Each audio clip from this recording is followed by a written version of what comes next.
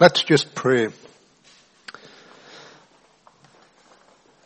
Heavenly Father, I come before you and just pray that through your Spirit you'd speak through me to your people this morning. Let these be your words, and let there be open hearts and open ears to what you've got to say to us this morning. In Jesus' name, amen. So, if there is a title for my bit of the talk this morning, it's a mixed bunch, and look at you. Nearly a mixed bunch. So for those who've just dropped in today or not been around many weeks, we're in the final week of a series on Acts. Come on, a little bit of 11 or 12, brilliant. Rescued by somebody who's paid attention. And so some of you'll think, well, we're not even part way through because there's still 17 chapters left. Well, take that up with Steve when he gets back. You know, he might have plans to take us through the second half of Acts, I'm not sure. But this is the last week of our look at Acts. And we've heard too much for me to try and paraphrase over the last few weeks. Suffice to say that Acts begins with an outpouring of the Holy Spirit and the start of the spread of the gospel. Culturally, the gospel was first spoken to Jews, God's chosen people, with the vast majority of them rejecting it. And their continual rejection of the message led to the gospel being shared with non-Jews, back then they would be known as Gentiles. And geographically, where did it start? Well, it started in Jerusalem, but spread further afield just as Jesus said it would in the first chapter of Acts, verse 8, when he said, "But you will receive power when the Holy Spirit comes on you, and you will be my witnesses in Jerusalem, in all Judea and Samaria, and to the ends of the earth." And we've also heard that the early New Testament church in chapter 2 devoted themselves to the apostles' teaching and to the fellowship, to the breaking of bread and to prayer, and miss a verse or two, and all the believers were together and had everything in common. So let's take a look at the state of things in a few years on, not too many. If I was a really clever studier of the Bible, I'd be able to tell you it's 18 years on or whatever, but I've approximated 20 to 30 years is all we're talking about from that early New Testament church to where we are in chapter 11. So let's have a read of chapter 11 and a few verses starting at 19. Now those who had been scattered by the persecution in connection with Stephen travelled as far as Phoenicia, Cyprus and Antioch, telling the message only to Jews. Some of them, however, men from Cyprus and Cyrene, went to Antioch and began to speak to Greeks also, telling them the good news about the Lord Jesus. The Lord's hand was with them, and a great number of people believed and turned to the Lord. News of this reached the ears of the church at Jerusalem, and they sent Barnabas to Antioch. When he arrived and saw the evidence of the grace of God, he was glad and encouraged them all to remain true to the Lord with all their hearts. He was a good man, full of the Holy Spirit and faith, and a great number of people were brought to the Lord. Then Barnabas went to Tarsus to look for Saul, and when he found him, he brought him to Antioch. So for a whole year, Barnabas and Saul met with the church and taught great numbers of people. The disciples were called Christians first at Antioch. During this time, some prophets came down from Jerusalem to Antioch. One of them, named Agabus, stood up and through the Spirit predicted that a severe famine would spread over the entire Roman world. And this happened during the reign of Claudius. The disciples, each according to his ability, decided to provide help for the brothers living in Judea. This they did, sending their gift to the elders by Barnabas and Saul. So, first point, the impact of the gospel in this place called Antioch.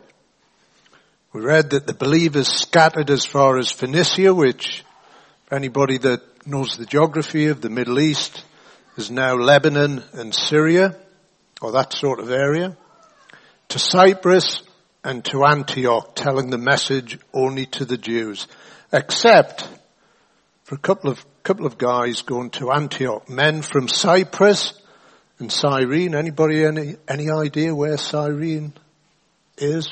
Somebody's probably mentioned it from up front here.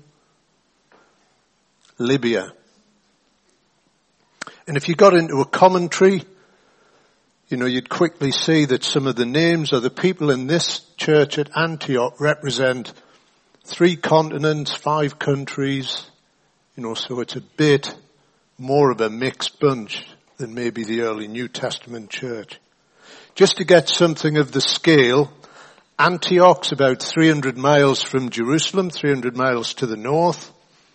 At that time, it was the 3rd largest of the cities, of any cities in the Roman Empire after Rome and Alexandria. And for those looking to book a holiday, you would now have to go to a place called Antakya in Turkey.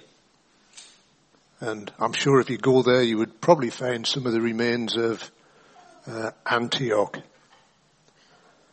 I was a bit of a laggard because I didn't really look to see how many people live in Antakya now, but back in the time that we're looking at, Antioch was a city of just around 500,000 people. So not an insubstantial place. And many were Gentiles, not Jews. How do we know that? That it was an ethnically diverse city, yet many of the different people groups were segregated in different areas of the city. Well, it was the gateway, if you think about when you did Roman Empire at school or something, the far eastern edge of the Roman Empire was around about Antioch, and it was a gateway to the east. I think any Roman scholars? I think the Romans are reputed to have got as far as northern India, but didn't last there long. So they're pushing out that way, but didn't really make it. But Antioch was a thoroughfare for traffic to the east. So it was an important place commercially. So all of these different people groups, what would the city have looked like? Well, there weren't that much of a mixed bunch. And again, we read from historians that people groups or cultures tended to collect together within the town. So there was a lot of segregation within Antioch. Why does that happen? Well, we shouldn't be surprised because that happens today, doesn't it? Some people want to live near their own sorts of people. Examples, Jewish community in London, for those who know it historically, big Jewish community in Stamford Hill, in Golders Green. Other groups live where the economy dictates, where's the cheapest and most available accommodation. So newcomers to a country or a city would often congregate with people like themselves, but in places where they can afford, or a combination of both. And here in Northampton, there are places where people of certain race, cultural backgrounds have established themselves over the years. For those who know the history of the town, the eastern area resided in by lots of Londoners, because that's where the available accommodation was when people were getting fed up with living in London, and the government of the time were trying to establish new towns or expanding towns. In the 2000s, Somalians moving to the town for different reasons and congregating in places like Spring Boroughs. To around the same time and even to now, East Europeans landing in town and congregating in places like Far Cotton, Kettering Road. So nothing new under the sun. Commercially, Antioch was the gateway from the Roman Empire to the eastern part of the world. So these men from Cyprus and Libya spoke to Greek speakers, not just to Hebrews, telling them the good news of Jesus. And it might seem insignificant now, but back then it was a really significant move. You know, the good news was breaking out from just being spoken and shared to the Jews to the wider community. So who did they speak to? They spoke to people who were more intelligent than they were, sometimes. They also spoke to people who were illiterate or not as educated as they were. They spoke to those who were older than them, and they also spoke to people who were younger than them, to those of a different skin colour and those with a different language, to those who were richer and those who were poorer than they were. And think about that. For some time, how many of us have been in church services and heard preached and maybe thought, wouldn't it be great to belong to a New Testament church community? And I read those verses from chapter 2 earlier about everybody living in fellowship and sharing everything that they had. But there was one line in there which made me a little bit uncomfortable in preparing for today's talk and looking at Antioch. Because we read at verse 44, all the believers were together and had everything in common. Suggests to me that in that early church, it was Jews who were taking the gospel predominantly to Jews, to their own people, to people just like them. And yet here we have in Antioch a completely different picture. These men from Cyprus and Libya taking the gospel to people unlike them, quite different to them in every way. And we read, the Lord's hand was with them, and a great number believed. God blessed what they were doing because they were doing God's will. It was always part of God's plan. God knew that the majority of Jews would reject the gospel message, would deny that the Messiah had ever come, deny that Jesus was the Son of God, proclaim that he was more of an imposter, just one of many others, and they were still waiting and are still waiting. But God blessed what these men from Cyprus and Libya were doing, and really started to fulfill, in part, the words of Jesus about being witnesses in Jerusalem, Judea, Samaria, and to the ends of the earth. And probably one of the loudest things that spoke to me this week from God's word was, you know what? To reach people from the ends of the earth, we don't even have to go to the ends of the earth. They didn't in Antioch, because guess what was happening? People from afar had gathered in Antioch, were living there for all sorts of different reasons, and the men from Cyprus and Libya were able to reach them and proclaim the gospel to them where they were. Now that's not to say that somebody here looking around, Alan Rains, might be called to do mission work at the ends of the earth one day. You know, somebody might be, but I think more of us need to realize that the ends of the earth are here with us. A really random stat. Because I was looking around, trying to get a look at Northampton population figures. Where were people from, apart from being from the northeast and living here now? But in 2014, and the other thing, because we've had a flood of new babies into church, haven't we? 5 in the last couple of months. 2014, 30% of all live births in Northampton were to ladies not born in the UK. Now just think on that, for the mix of people that we have in our town here and now. And then in Acts 13 we read that the church in Antioch, there were prophets and teachers, Barnabas, Simeon called Niger, Lucius of Cyrene, Manaen and Saul. And I said earlier, these were men from Cyprus, Libya, North Africa, Judea, Samaria, from different continents, different cultures and different skin colours. So a real mixed bunch and an amazing opportunity to share this new gospel of good news. So second point, what about the reputation of this mixed bunch of a church in Antioch?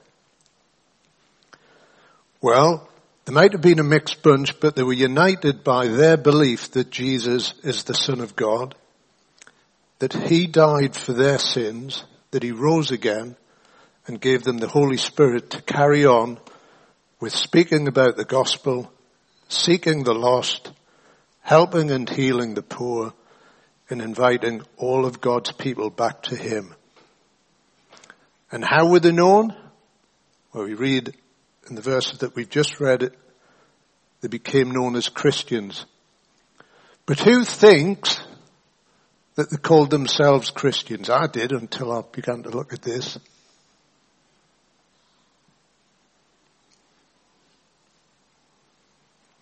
Not so. People are often known by where they are from or what status they have. I mean, lots of people within a few moments of speaking with me, I've had various things. Are you from Wales? That was the worst. Second worst was probably, are you from Newcastle? Which I'm not. We're not out. No, definitely not, Andrew. So people quickly begin to guess, where you're from. What group do you belong to? What did you do for a living? Or, but where do you come from originally? We like to know, or some of us like to know where people are from. How would we like to be known as a church here in Northampton? Would we like to be known as a group of funny Geordies, Northamptonians, a few South Africans thrown in who meet at a school? Or would we like to be known as a people who believe in Jesus and try to follow him?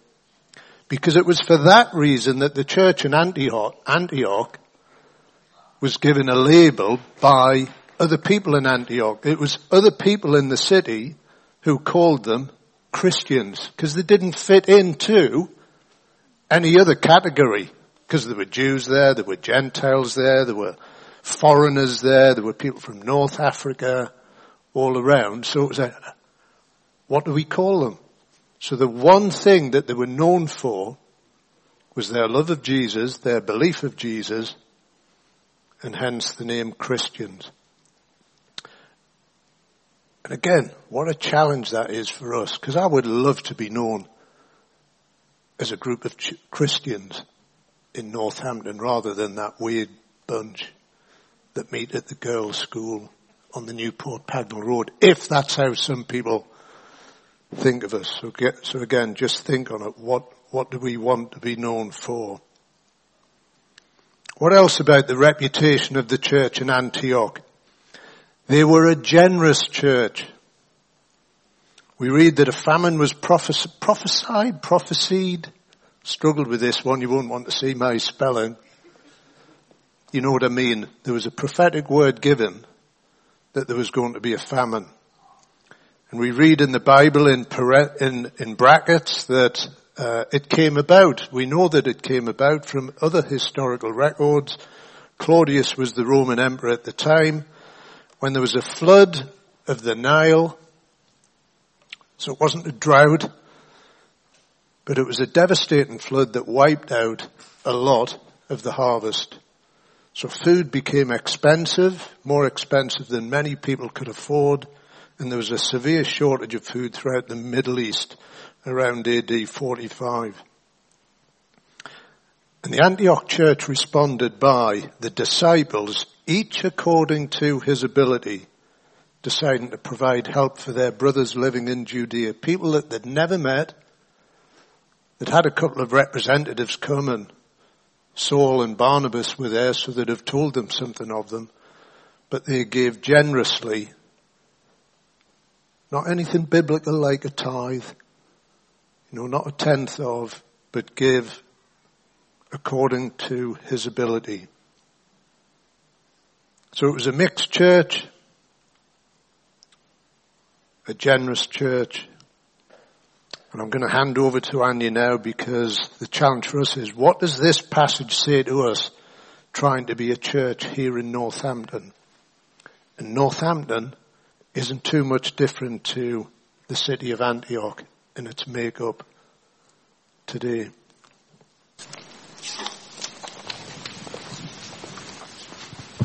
Thanks, Ken. You get two for the price of one today.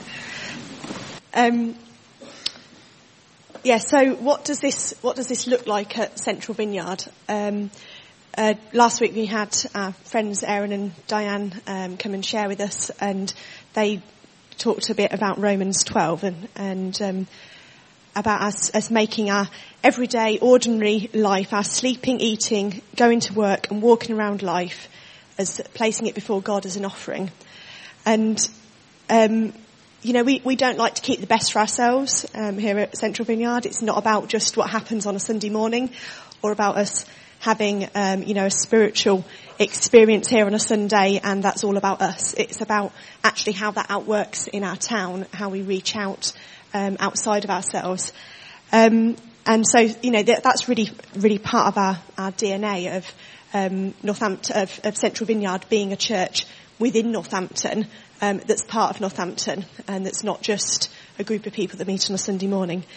And so sort of thinking back, tying it in with some of the other things that we've talked about over the summer, we're called to be intentional about our relationships.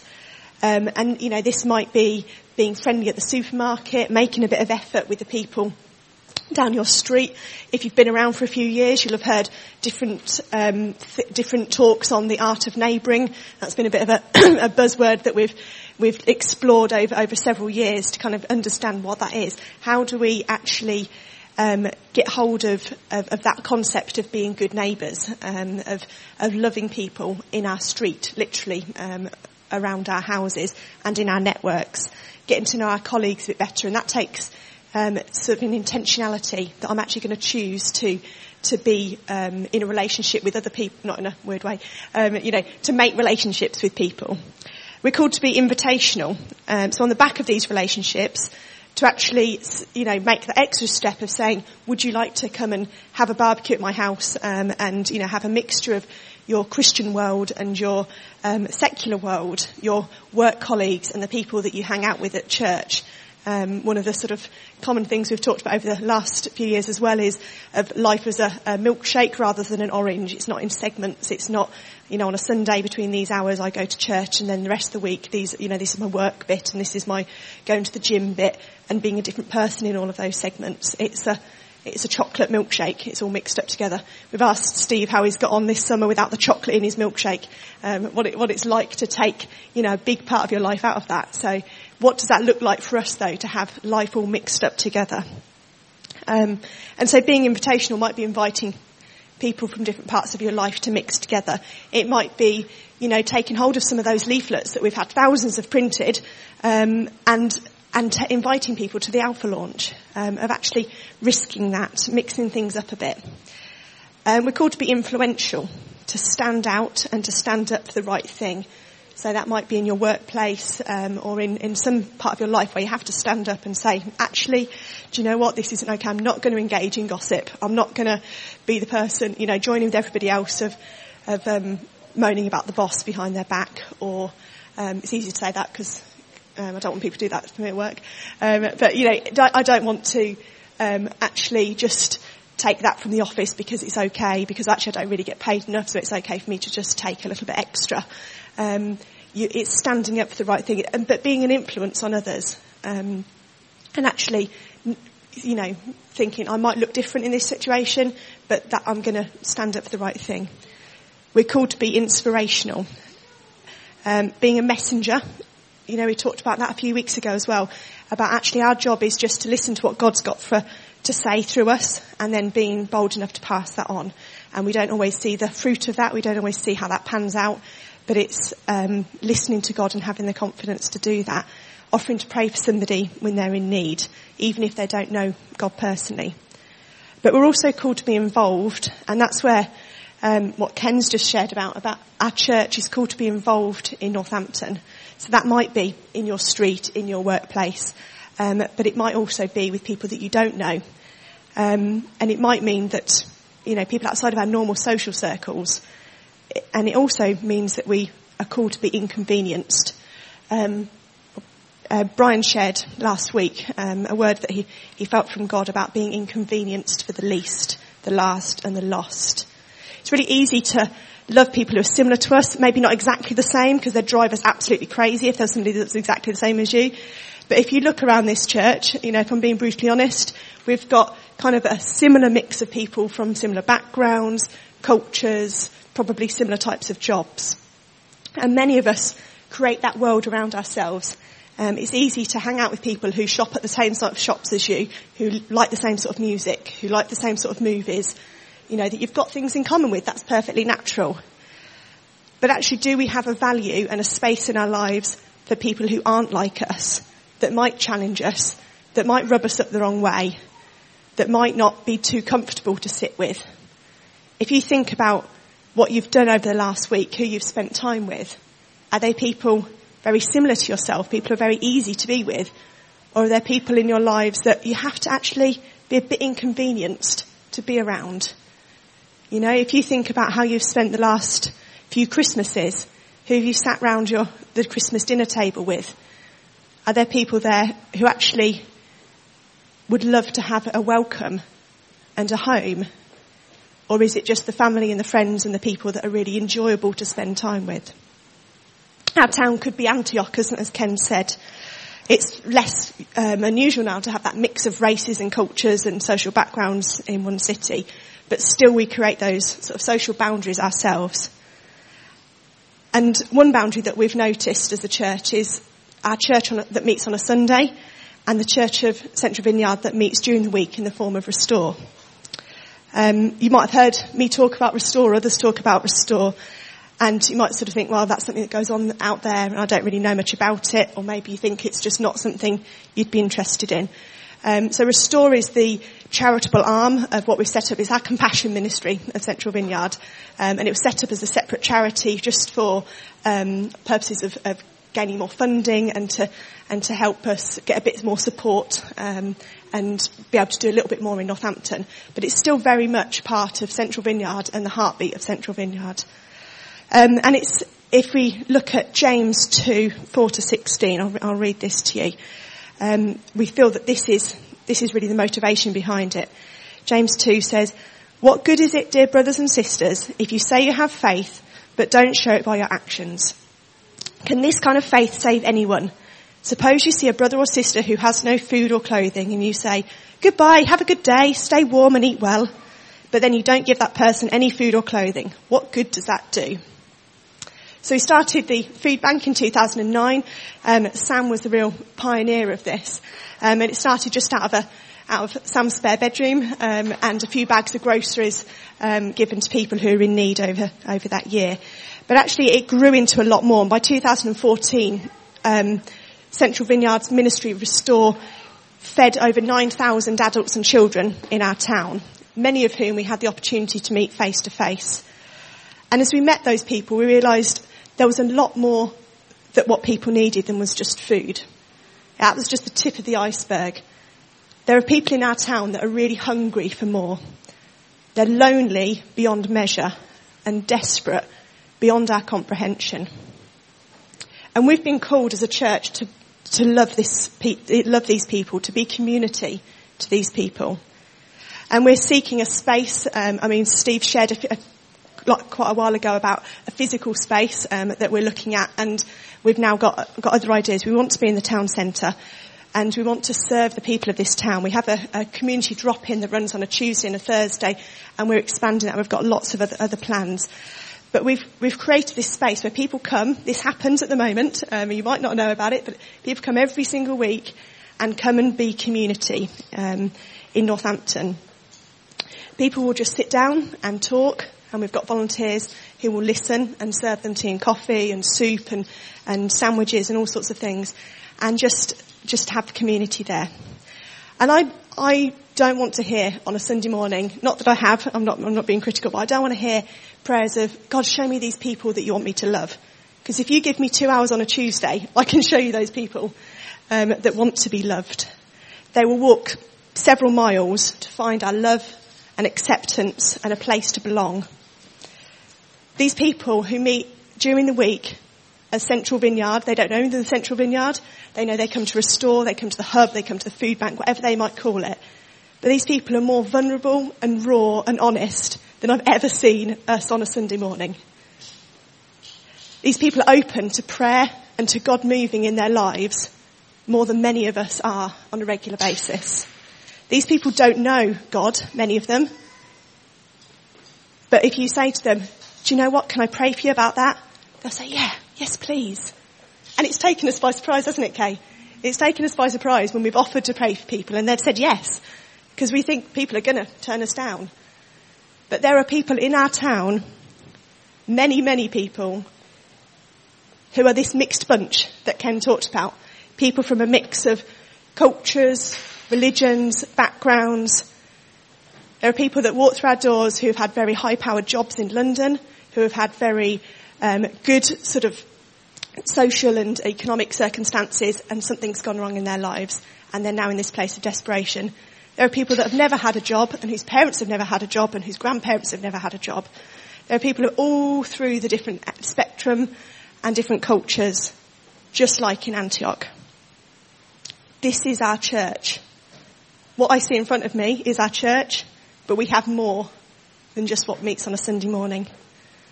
And there are ways, church, that you can get involved in this. If you're good with your hands, maybe you can come and teach a sewing class. If you're good to sit and listen, you can do that. We can provide a space for you to come and sit, serve a cup of tea and listen to people. I'm just going to name a few of the things that we've got going on as part of Restore. We have an allotment, a money course.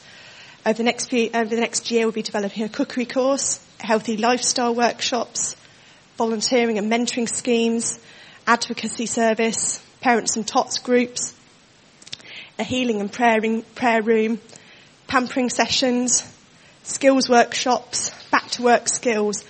There's so much that we have potential for that's going on that reaches people with practical needs, but also with love. And the thing that sort of ties all of that together is this community drop-in where people come to be loved and to find love and to have community. So you may well sort of think, how on earth can I get involved with my, around my current lifestyle? How does this fit in? A good friend said when he joined this church a few years ago, I think it was, that CV was punching sort of well above its weight, that we're doing such a big compassion ministry for such a small congregation. But the thing is, our congregation's grown, and Restore needs to grow as well. Our ministry beyond these four walls on a Sunday needs to grow to reach this town. It's a risky thing to pray to be the church that God wants us to be. But as leaders, this has been our prayer, and this is what's sort of brought us into Acts in this season, as God's giving us a challenge.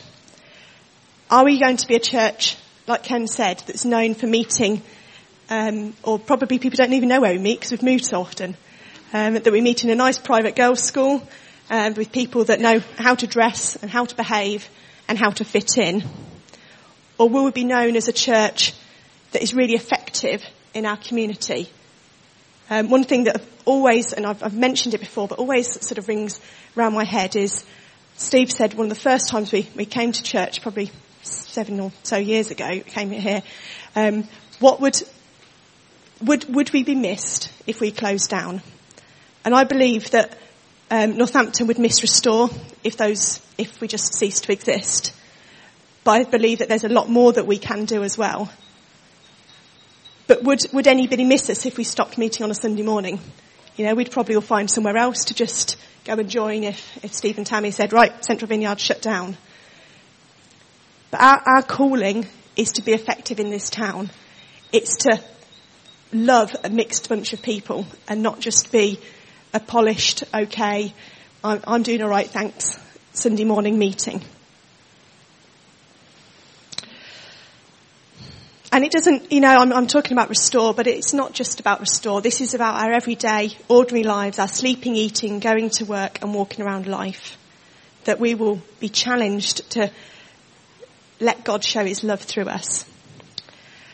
If you think about the people that are involved in your life, your networks, your neighbours, your colleagues, your acquaintances, if you think about the people you meet in this town, there's about, over 200,000 adults in Northampton.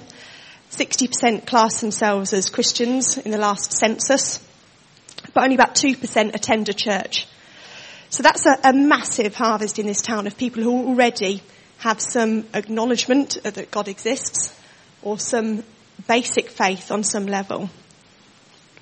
That's 116,000 adults who don't go to church on a Sunday, who wouldn't spit in your face if you offered to pray for them or invited them to Alpha. You've got pretty good odds, okay? And that's people who would be happy to tick Christianity on a census form.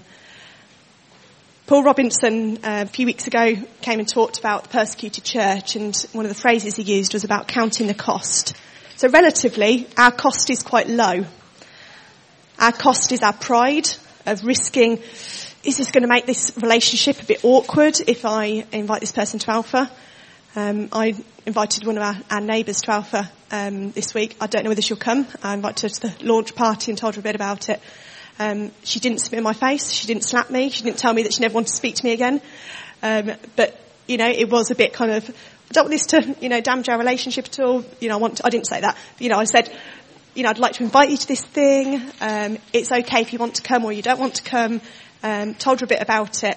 And she, oh yeah, okay, yeah, I'll have a think about that. And that was it. It wasn't a big deal. It was more of a big deal for me getting the confidence up to give her that leaflet. Wasn't a problem for her. It's that, can I do this? What's it gonna mean to this relationship?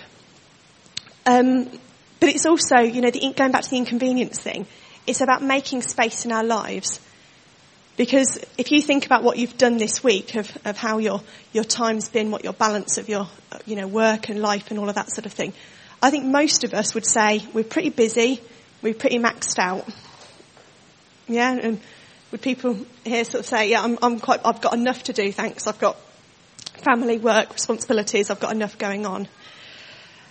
But it's about being intentional and inconvenienced. It's making the time to commit to something. Maybe you could commit to the soup run once a month. Maybe you could come into one of Restore's projects during the week.